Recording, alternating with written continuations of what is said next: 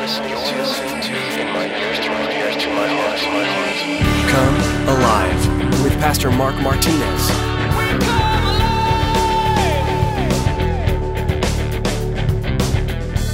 Some of us, like I like to do sometimes, it's my go-to is sleep. If it's a rough day, I'm just going to take a nap. The problem is I wake up from that nap. And the problem's still there, looming over me. So I take another nap. I'm kidding, I don't. You know, those things, we do the weirdest things instead of just going to the Lord and saying, Lord, here's this situation, here's this problem. That's what true worship is that you worship before you get.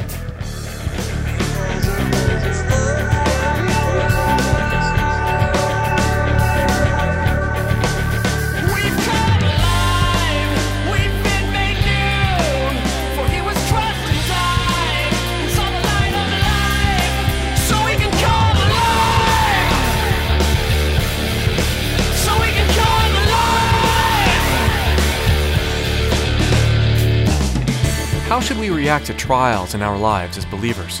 So often we will worry and fret, racking our brains, stretching the limits of our reason and strength to try to solve the problem.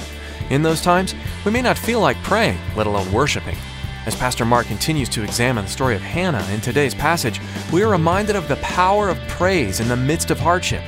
We know from the example of Job that despite the worst circumstances, we don't have to lose faith in God. Satan will purposefully test our dedication, and God allows it as an opportunity for us to grow in our faith. Well, let's open our Bibles to 1 Samuel chapter 1 and join Pastor Mark with part 1 of his message, Giving God Back His Gift. 1 Samuel, turn your Bibles there, and we're going to pick up in verse 19. Here we go. Then they rose early in the morning and worshiped before the Lord and returned and came to their house at Ramah. And Elkanah knew Hannah his wife, and the Lord remembered her. So it came to pass in the process of time that Hannah conceived and bore a son and called his name Samuel, saying, Because I have asked for him from the Lord. Now the man Elkanah and all his house went up to offer to the Lord the yearly sacrifice and his vow. But Hannah did not go up, for she said to her husband, Not until the child is weaned, and then I will take him, that he may appear before the Lord and remain there forever. So Elkanah, her husband, said to her, Do what seems best to you. Wait until you have weaned him. Only let the Lord establish his word. And then the woman stayed and nursed her son until she had weaned him. Now when she had weaned him, she took him up with her with 3 bulls, 1 ephah of flour, and a skin of wine, and brought him to the house of the Lord in Shiloh. And the child was young. Then they slaughtered a bull and brought the child to Eli. And she said, O my Lord, as your soul lives, my Lord, I am the woman who stood by you here praying to the Lord. For this child I prayed, and the Lord has granted me my petition, which I asked of him. Therefore, I also have lent him to the Lord. As long as he lives, he shall be lent to the Lord. So they worshiped the Lord there. And Hannah prayed and said, My heart rejoices in the Lord. My horn is exalted in the Lord, and I smile at my enemies because I rejoice in your salvation. No one is holy like the Lord, for there is none besides you. Is there any rock like our God? If you remember from last week, what we had talked about a little bit is that Elkanah and Hannah, and we talked about Peninnah, and how they were on their way to sacrifice. And how in the week before we talked about sometimes we take matters into our own hands and we really mess things up like Elkanah did. He loves Hannah. Hannah obviously being his first wife. We know that she was unable to bear children. And one of the key verses in that was that the Lord had closed her womb, and how we had talked about how sometimes the Lord just kind of closes things off and doesn't allow things to happen in our lives right away as we think they should. And so he uses that time and that blessing that he will give at a later moment to glorify and exalt himself. And then last week, we talked about the vow that she had made. And it says in verse 11, it says, Then she made a vow, and she said, O Lord of hosts, if you will indeed look upon the affliction of your maidservant. And basically, Paul calls himself a bondservant. So, we as Christians, do you just worship the Lord on Sundays to show up on Sundays for some kind of a message when you think you might need one? Or is it something you do daily? Is it something that you consider on a daily basis when you think about God, think about what God has done for you in your life? Are you worshiping him? Are you his servant? Are you given over to him in such a way? When you think about that, it says in verse 12, and it happened as she continued praying before the Lord that Eli watched her mouth. And that's one of the funny things when you read these verses that we read today where Hannah talks about her praying, and don't you remember me? I was the one who was praying at the door. When you look at that, you have to think, man, that might have been a really odd thing to happen in those days, because not probably a lot of people showed up at the tabernacle, the tent of meeting. It was a tent. It wasn't a solid building to pray. It was probably weird for him to see somebody show up and actually do that. And so today in verse 19, it talks about them rising early in the morning, getting up early, and they're on their way back to Ramah. They're going back home. The feast is over. They would rise up early in the morning. They would show up at the temple here at this point in time in the morning when the priests would be offering the burnt offering. So Elkanah and his family arose early to worship there as the burnt offering was being given. And so, I think it's cool that her and Elkanah worshiped before she became pregnant. When you think about this, that they worshiped the Lord, not afterwards, but before she got pregnant. They worshiped together as a family before she's pregnant. She didn't allow her situation, her circumstance to hold her back. And if you read if you look at what we studied last week, you can see why. Because she had gone to the Lord in prayer in a heavy heart and anguish. Where do you turn? And that's what we talk about is where do we turn? Who do we turn to? Or where do we turn when things don't go our way, when life is rough? Some of us turn inward. We say nothing. We stay in our homes. We don't communicate with anyone. Some of us might turn to alcohol or drugs, and that only leads to more problems. Some of us, like I like to do sometimes, it's my go-to is sleep. If it's a rough day, I'm just going to take a nap. Problem is, I wake up from that nap, and the problem's still there, looming over me. So I take another nap. I'm kidding, I don't. Those things, we do the weirdest things instead of just going to the Lord and saying, Lord, here's this situation, here's this problem. That's what true worship is that you worship before you get. You begin to worship the Lord. Let's say maybe somebody's wanting to buy a house or a car or come out of a circumstance. And, sometimes we won't worship until after it happens. Oh, praise the Lord. We should be praising the Lord. This morning somebody told me something happened to them, and I looked at them and I said, man, praise the Lord that didn't happen to you, that you didn't get what you wanted. And it's just one of those things. And it wasn't a shock to the person that I said that to, because they knew that it was, I did praise the Lord. Because there's an opportunity for me to witness more where I'm at and do this at where I'm at. And there is. Praise the Lord that God doesn't give you everything you ask for. How many guys, I can only relate to guys on this situation. When you were in high school, you had a girlfriend. How many of you are like, praise the Lord, I didn't marry her, that you didn't let that prayer come true? I've seen my high school girlfriends, and I'm like, praise God. Thank you, Jesus, that didn't happen. Because I remember in high school, like, oh, God, please, this is the one. And I can't tell you how many ones that there were. There's so many. Not that many, maybe two. But there were two. That's more than one. More than most of you guys would ever have. But anyway, don't be making fun of me. But, what I'm saying is we pray for these things to happen, and then all of a sudden it doesn't happen, and we are like, oh, bummed out. Oh, I can't believe that. Oh, man, I feel horrible. And then all of a sudden, something happens. Other times, we just take matters in our hands and we go for it. And then we wonder why our life is a mess. And that's what happened with Elkanah and his two wives and having to put up with two women in the house. We talked about those things, who gets the second remote control to the garage door opener and who gets this and that. But true worship is a response to God for who he is. That's what true worship is. True worship is a response to God for who he is, not for what he does. So hopefully we're all true worshipers. A false worshiper would be somebody that worshiped God for what he does. Now you could say, well, we do worship God for what he has done on the cross, yes. And what he's going to do, sure. But true response to God is for who he is, for who God is. Remember, we learned a term a few studies ago, the Lord of hosts, what that means. The Lord of hosts he's in charge of the world. He's the creator. He's in charge of all the angelic beings. He's in charge of your life. If you say, I've given it over to you, if you truly have, then he's in charge of that. And you should allow him to be. Instead of trying to grab that little miserable life that we have back and forth and back and then wonder, oh man, I can't figure out why life is so rough. Because it is. It's rough. See, we don't worship God for what he does. Even if we don't get our own way, he is still the Lord and he still deserves worship, whether it be in songs of praise or whatever. He is still the Lord and he deserves our worship, no matter what. And so how do you worship the Lord? Do people see you worshiping when you're standing in line? And that doesn't mean you're standing there, hallelujah. You don't have to do that. But you could be happy and glad, and somebody's upset, and be like, hey, can I pray for you? Is there something I can pray for you about?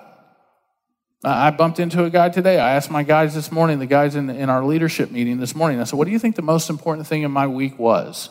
What do you think it was? And I gave them multiple choice. I said, was it trying to help a family that's here in our fellowship? Was that the most important? Was it the men's retreat? Was it my own family? Was it payroll for my guys? Was it my company? Was it trying to get a new job? The mechanic that fixed my truck? And everybody chose wrong. Some people chose the men's retreat. Some people chose helping a family.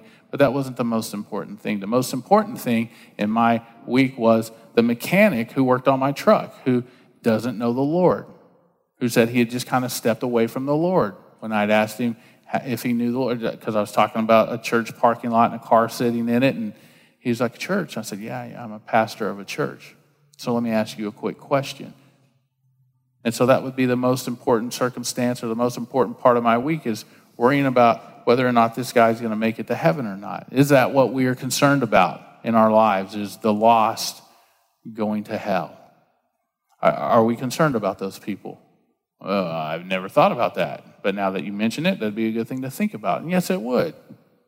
We as Christians feel that we earn some right to, once we get saved, now it's time to work on comfortable things. And, Mardell's got these great pictures of Jesus, and I can hang those in the wall, and that shows that I'm spiritual. And they got cool T-shirts and bracelets and music and books. But it's not about us anymore. It's about others. It's about those other people. It's about exalting and glorifying God so he can get the credit for saving that life. So what are we concerned about in our lives? And so, is he still the Lord in your life? Has he ever been the Lord in your life? I was reading something the other day about carnal Christians, and this guy is praying in his church, and they're praying for the Christians who never really grasp hold of the gospel and what it truly means and what it means in the life of an individual. As your pastor, what's it mean to me? Is it the greatest story ever told, or is it the greatest salvation ever, the buying back of a lost soul? It is. That's what it means to me. It's the greatest. And so here, when we look at Hannah and we try to relay this back, and we come back to Hannah's soul must have been rejoicing in this time of worship as she's preparing to go back home after she had an encounter with Eli the priest, but not just the priest, with God himself. She met God at the temple, and she's been rejoicing. We can see that her fervent prayer to the Lord caused her to be comforted. I can say true prayer can seriously settle a person's heart. I've had a heart that's been unsettled before, and I just went to the Lord in prayer. It took a little while. It doesn't happen instantly. It's not a quick fix. But neither is a shot of whiskey or a 12-pack of beer. It takes a little while to get the buzz rolling. Medication takes a little while to work. And so, you know what? It's not a quick fix. It takes a little while. But do we go to the Lord and say, hey, Lord, here I am. I'm not having a great time. Life's rough. So what Hannah does is Hannah redirects her worries. She redirected her heart. And when you and I replace our concern with prayer, we call that, and we talked about that a few weeks ago, casting. Remember, Peter talked about it? Casting all of our cares upon him. Peter, being a fisherman, would know how to cast a net, how to throw, how to put all those cares upon the Lord. And I find that the first thing we should attempt is the last thing that we do oftentimes. You will hear people, and you might have heard it, say, well, all I can do now is pray. It's like, really? That's your last choice? That should have been your first go-to. And so what do we do as Christians? Do people see us as those who go to the Lord as a last resort? Or do they see us as the person that goes to the Lord as the first thing? We should go to the Lord as the very first thing. God says he's a jealous God. You see the offering of the first fruits. Key word in that, first. First thing in the morning, you worship the Lord when you wake up. Not yourself, not what's your hair look like. All that's important. Sometimes you do get up and you get ready, but have your quiet time before you walk out of the house. We've been talking lately this week with some of the guys and a couple of people is, you think about the armor of God. It talks about that, and we're to put on the armor of God, and it talks about all that stuff, but some people have their quiet time midday. They put on their armor midday in the battle when one arm's missing, and all you can do is hang on to the shield and stop blows from hitting you instead of being able to fight back. Because it's midday. Some in the evening, once the battle's already been had and you're beat up, almost dead, your head's nearly severed, and you're going to put the armor on. I mean, what good soldier would go out to battle and put on his armor after the battle's over? I mean, you would think, he's probably not in his right mind. Maybe we shouldn't let this guy run out in front anymore because he's going to be the first one picked off. But there's a lot of picked off Christians that are just laying there bleeding and wondering why. Oh, this hurts. Dude, don't you think if you'd had some armor on that arm, that severed wound there that you have that's gushing blood wouldn't happen? But, it's really not a flesh wound. It's our mouths and our minds that start to gush forth. Oh, I can't believe God would do that. I often find when I don't have my quiet time in the mornings, the next day I try to pick up where I left off, and there it is, the verse of the day that would have helped me yesterday. Oh, if only I'd have read that. And the Lord's like, well, if only's too late, move on to today. Catch up. I'm still here. I'm still on my throne. I'm still looking after you. I find that the first thing we should do and attempt is the last thing we tend to do. We should pray. I think it's cool that Samuel had parents that made worship a lifestyle. This is for you, moms and dads. It doesn't matter how old your kids are right now. Make worship a lifestyle. Let them start to see that. Let them see a change in your life. Let them see how God is in control. Abraham Lincoln said for parents to train up a child in the way he should go, he must walk that way himself. That's an awesome saying. If you're going to train up your children in the way they should go, don't depend on the Christian school that they go to. Don't depend on our children's ministry. That's up to you. That's up to you to train them up. And maybe you're old enough and maybe you're like, well, my parents aren't really doing it. Then you get on to it. You get busy and train yourself up. My parents weren't Christians. My mom came to the Lord after I got saved. And so I had a lot of catching up to do. And I still do. So you will never get a full handle on this. And so it's a great thing to train up your children. Work hard at that. That should be the first and foremost. Look at verse 20. It says, so it came to pass in the process of time that Hannah conceived and bore a son and called his name Samuel, saying, because I have asked for him from the Lord. His name means God heard. God heard. Verse 21. Now the man Elkanah and all his house went up to offer to the Lord the yearly sacrifice and his vow. But Hannah did not go up, for she said to her husband, not until the child is weaned, then I will take him, that he may appear before the Lord and remain there forever. So Elkanah, her husband, said to her, do what seems best to you. Wait until you have weaned him. Only let the Lord establish his word.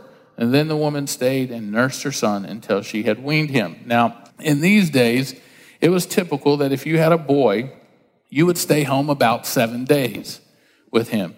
And if it was a girl, you would stay home for 14 days.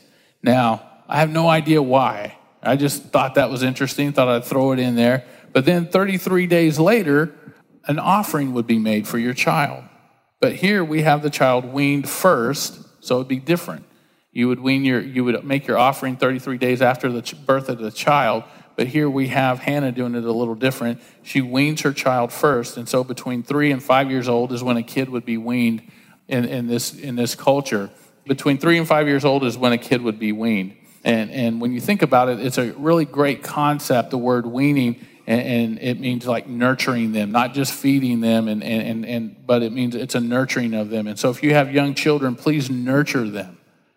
If you have small kids, nurture those kids. It's important for you to nurture them, and that means to spend concentrated time with them. We've seen what happens with the idea that, well, it's not about the quantity of time, it's about the quality of time, and I disagree wholeheartedly with that. Wholeheartedly. It's about how much time you spend with them because it's quality.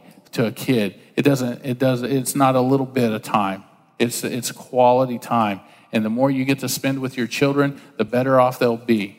You have a small window of opportunity, and here's why. Because there's a period of that child's life where you, mom and dad, are everything to that kid, those kids. You are everything. And they're going to let you in that world for only a limited time.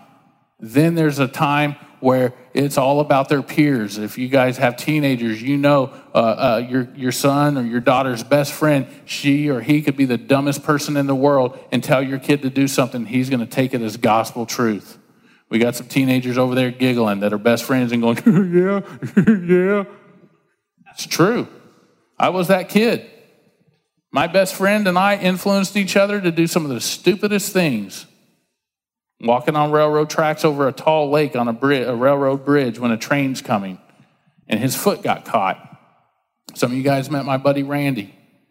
And so thinking I was going to save his life, I ran up and pushed him, hurt his leg break.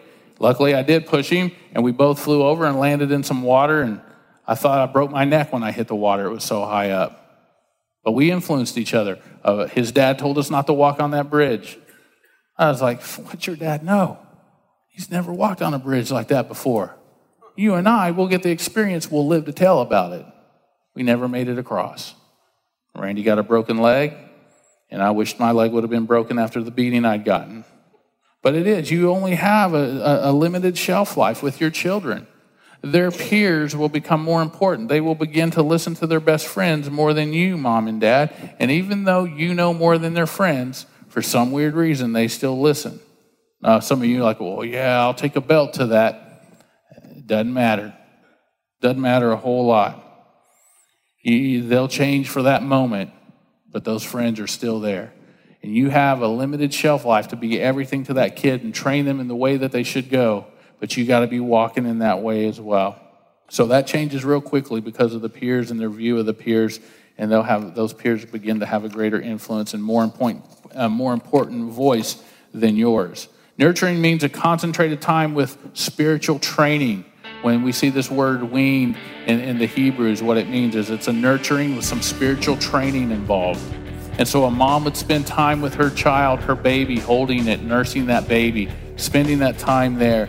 And that job belongs to every mother and father. It's easier to build a kid than to repair an adult. I can't tell you how many adults come and they got all kinds of things wrong with their life. And it's like, wow, man, just think, if your mom and dad would have just done these things, you would have had this and that. We wouldn't have had to put a patch on that area of your life.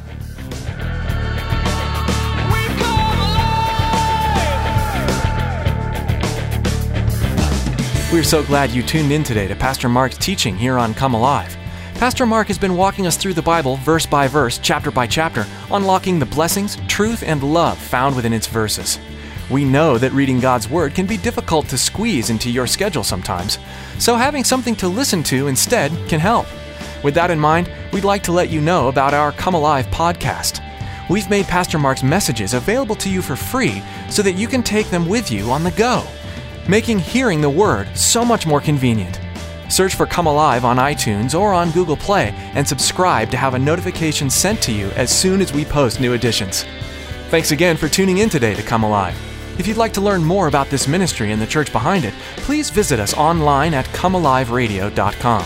If you're living in or near Katy, Texas, we'd also like to invite you to come see us in person at Calvary Chapel, Katy.